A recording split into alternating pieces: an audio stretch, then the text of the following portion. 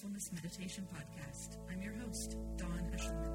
Every Wednesday at the Rubin Museum of Art in Chelsea, we present a meditation session led by a prominent meditation teacher from the New York area. This podcast is a recording of our weekly practice. If you would like to join us in person, please visit our website at rubinmuseum.org/meditation. We are proud to be partnering with Sharon Salzberg and the teachers from the New York Insight Meditation Center. In the description for each episode, you will find information about the theme for that week's session, including an image of a related artwork chosen from the Rubin Museum's permanent collection. And now, please enjoy your practice. Tracy Cochran is here with us today, and she is the editorial director of Parabola, which is a quarterly magazine that for 40 years has drawn on the world's cultural and wisdom traditions. She's been a student of meditation and spiritual practices for decades, teaching mindfulness meditation and mindful writing at the New York Insight Meditation Center. And her writing has appeared in the New York Times, Psychology Today, O Magazine, and many other publications and anthologies. Please welcome her back, Tracy Cochran.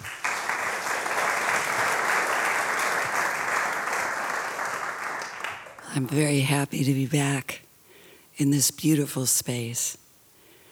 And it's interesting for me to look at beautiful artworks like this and just imagine how they make me feel. That whole story aside, this one makes me feel like I'm sitting down in the midst of it, centered but open, which we don't always feel in this life. So when I was preparing to come here, I noticed something floating by on the internet that said, I never make the same mistake twice. I make it 5 or 6 times just to be sure.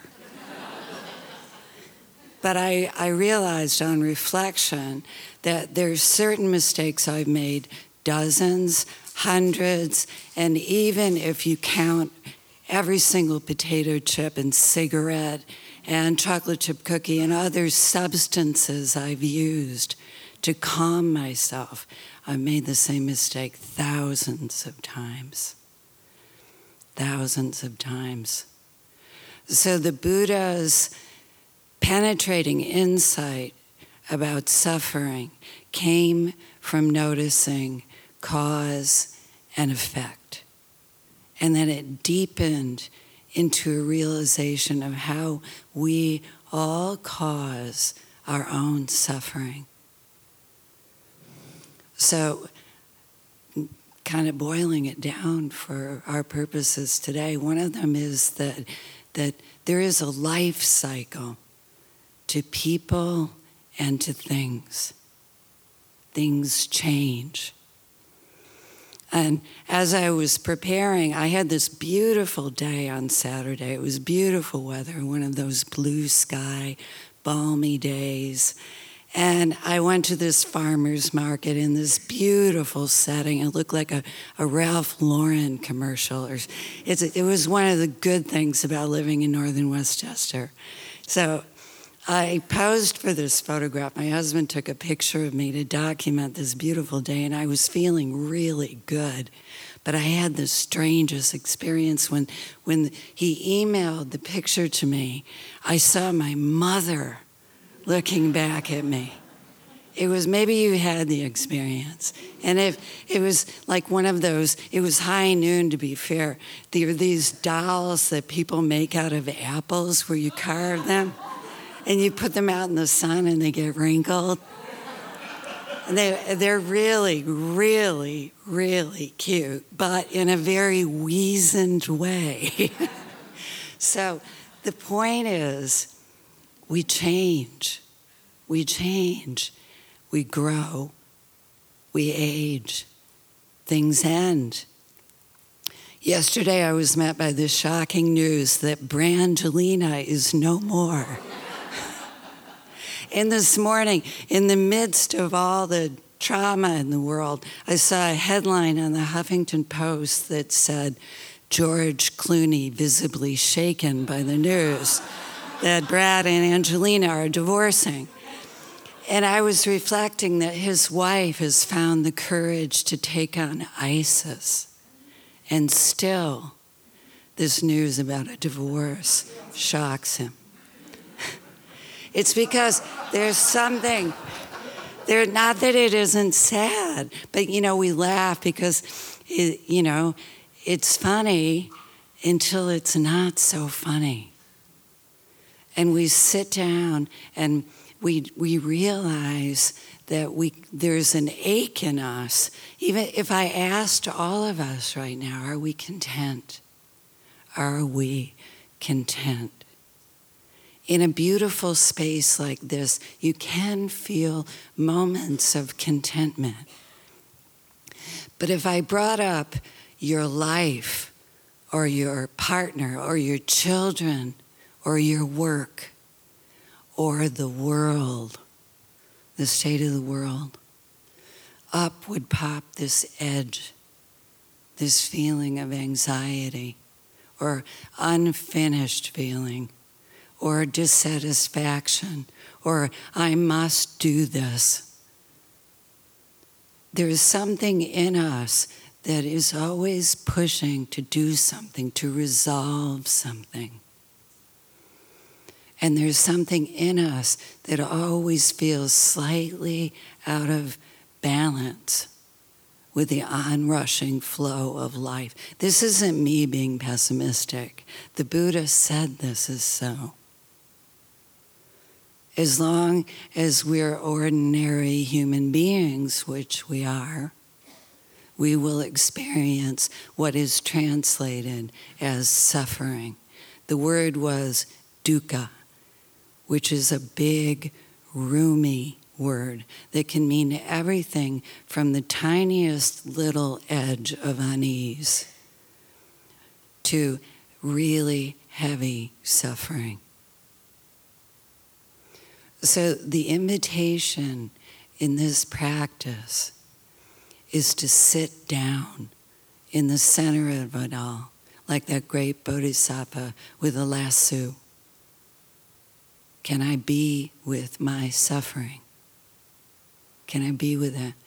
So I looked up the word suffer in English to confirm what I was thinking, which is that the archaic use of suffer meant to abide or tolerate. To suffer something meant you held it or you lassoed it. It didn't mean to just blindly experience, but to hold it. To hold it without pushing for things to come out a certain way. Sitting down for a few moments or for the 20 minutes we'll have to be free of the stories we're incessantly telling ourselves. Always. This is what I am now. This is what I'm like now. When we look deeply, we begin to see that no change is also a torment. Usually, when I'm experiencing great pain and suffering, part of the story or the fear is it's always going to be this way. Right? It's always going to be this way. It's never going to change. And we might feverishly resolve to do what we can to fix things. I'll never again let myself be photographed at high noon, for example. I want flattering lighting. So, but nonetheless, there's another possibility. Another possibility. I saw this quote once. Carl Jung said, "A neurotic is someone who refuses to suffer." Refuses to suffer. They expend tremendous energy finding something to do or say to distract themselves or calm themselves or fix things so they don't have to feel what they fear to feel. And yet something happens when you sit down with it. As the poet Rilke said, let everything happen to you. He said this to his young poet friend in Letters to a Young Poet. Let everything happen, beauty and terror. Just keep going, because no feeling is final. No feeling is final. Something happens when we sit down and we bring our head and our heart and our body all together. A grounded feeling. And it's not fixed or frozen. It's a feeling of being part of the flow of life. So that feeling of loneliness or unease, however you picture it, being incomplete or overwhelmed by all you have to do, dispels for a moment when you feel part of it. I'm part of something really cool in this place and in life. I remember that I'm part of it. I'm not just a photograph or an age or a marital status. I'm alive. I'm breathing in and I'm breathing out. I'm taking in impressions. I'm feeling joy. And the rain comes and I feel sad. And I let that happen. And I let the joy come again. I've seen the Dalai Lama in close quarters, and I once saw him cry his heart out. It was quite touching. And he later said that he was remembering a friend who was gone. And then he rolled on. What if we could live our lives that way, letting everything happen to us? That doesn't mean to be passive. It doesn't mean to not care. It means to liberate ourselves from the isolation of our stories about ourselves. So that to be free of suffering, the first thing we do, since I'll be back next week to say more, is to allow ourselves to touch it, to know it. What is the nature of my suffering? That's what the Buddha did. And he noticed that his suffering came from the life cycle, from change, and from the fact that he couldn't control anything the way he dreamed he could or he should. Nothing is under control. Isn't that relaxing? Relax. Nothing is under control. But what we can do is be with life. So I'll finish my remarks today, but there's always so much I could say, but I won't. The great Persian poet Hafiz said, I wish I could show you in your loneliness and in your times of darkness the astonishing light of your own being, which is what you can show your eyes and experience now. So I invite you to take a seat, comfortable seat. That means feet firmly on the floor and your back straight. Sitting down right in the middle of your life, exactly as it is, with everything unresolved and unfinished. And we're going to be with that, letting the eyes close.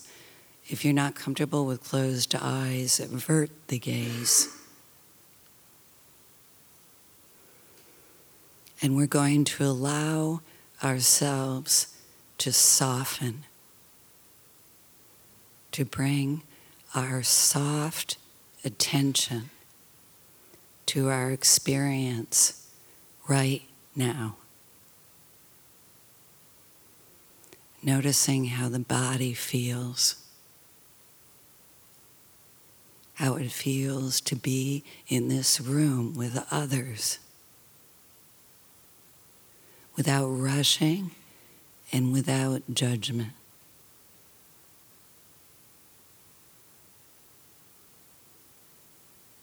We allow the body to be here exactly as it is.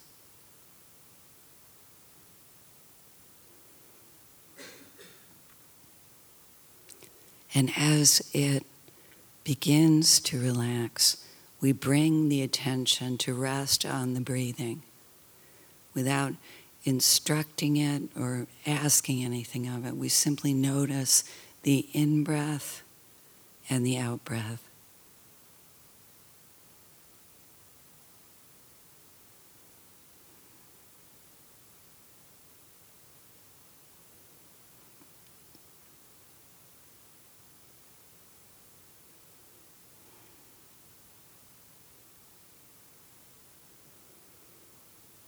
And we notice that as we sit, there'll be thoughts that bubble up, and impressions, sounds, sensation on the skin. We allow all of this to be present without judgment or comment. And when we notice that we're being taken, we gently bring the attention home again to the breathing and the sensation of being in this body, in this time.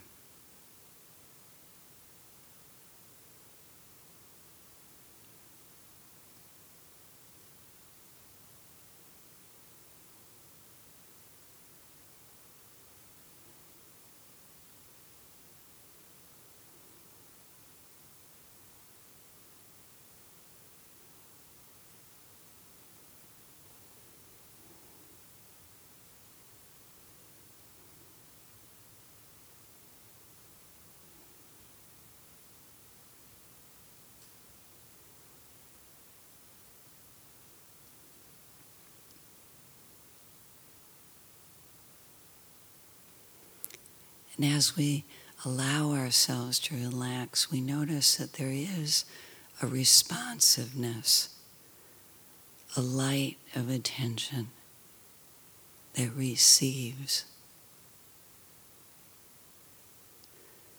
It's not thinking. It's very soft.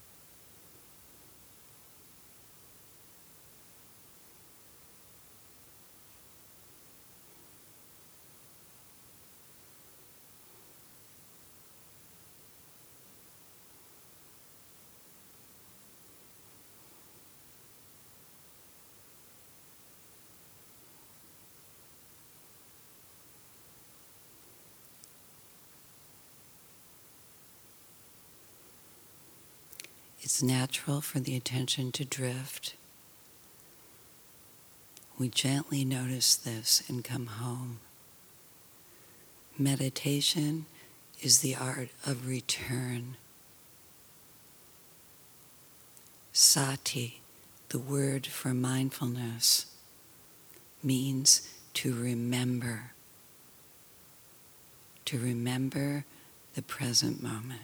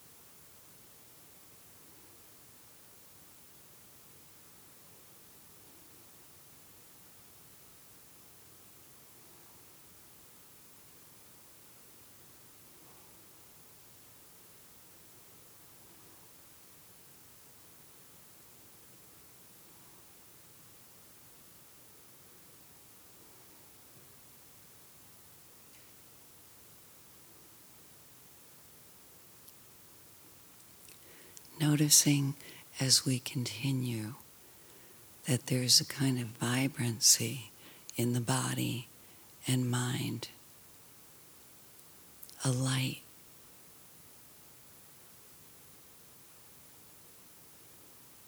A light that receives and also radiates. There's a feeling of participating in life. Just sitting here.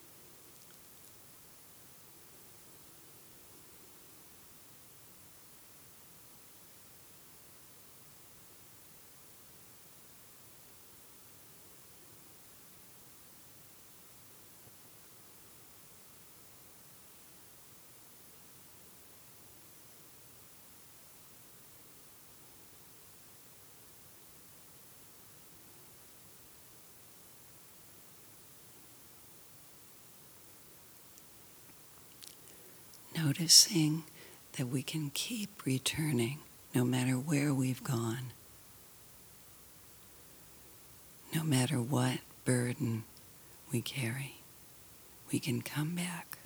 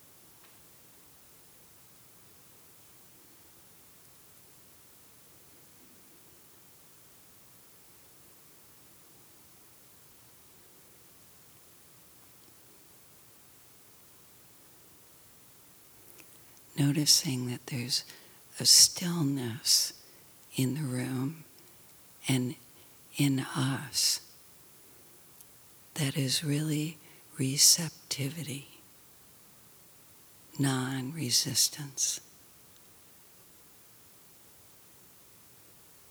and openness.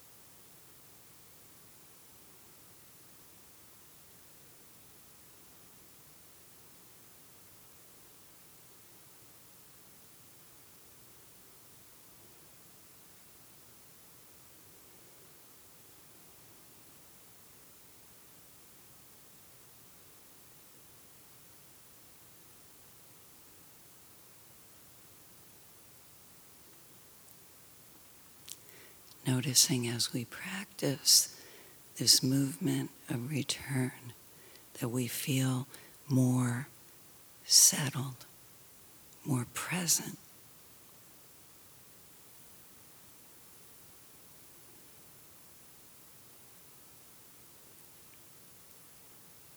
And we may also feel more supported by life.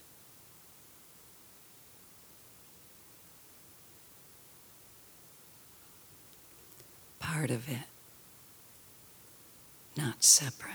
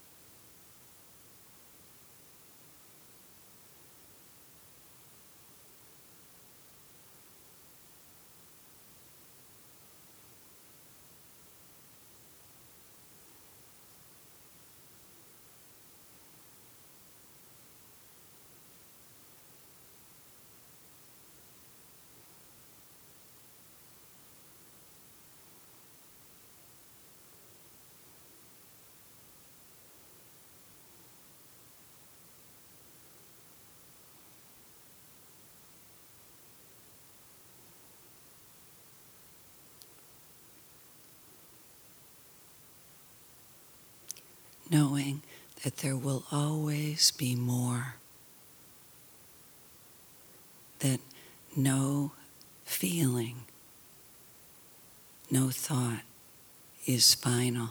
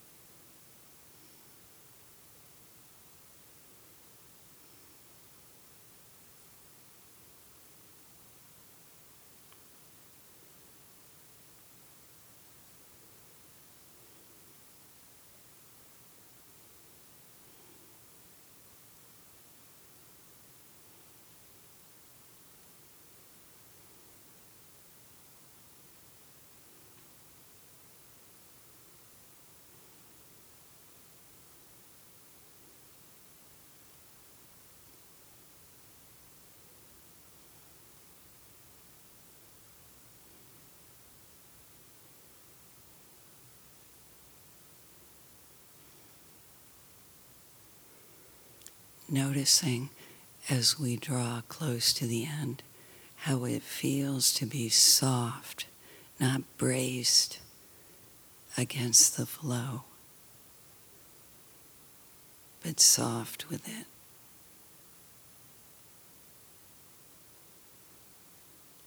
At ease with it. Open to it.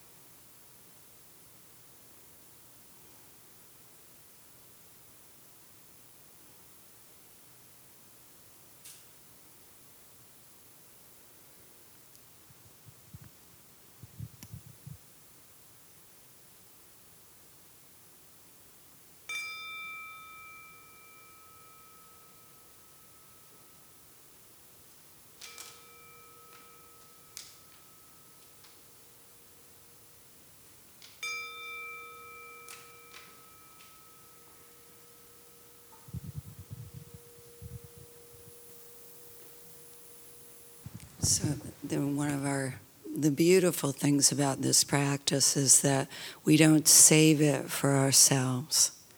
We give it away freely to all beings everywhere. So the way we do this, the way people have done it for 2,500 years, is to put their hands together in front of the heart space, and we dedicate our practice together here, this beautiful stillness we touched, and we dedicate it to all beings everywhere without exception. May all beings everywhere be free from inner and outer harm and danger of all kinds. May all beings everywhere feel safe and well as they possibly can. May all beings everywhere know a happiness that doesn't depend on how things are going, a deep happiness. May all beings everywhere live with ease and be free, in all ways free. Thank you.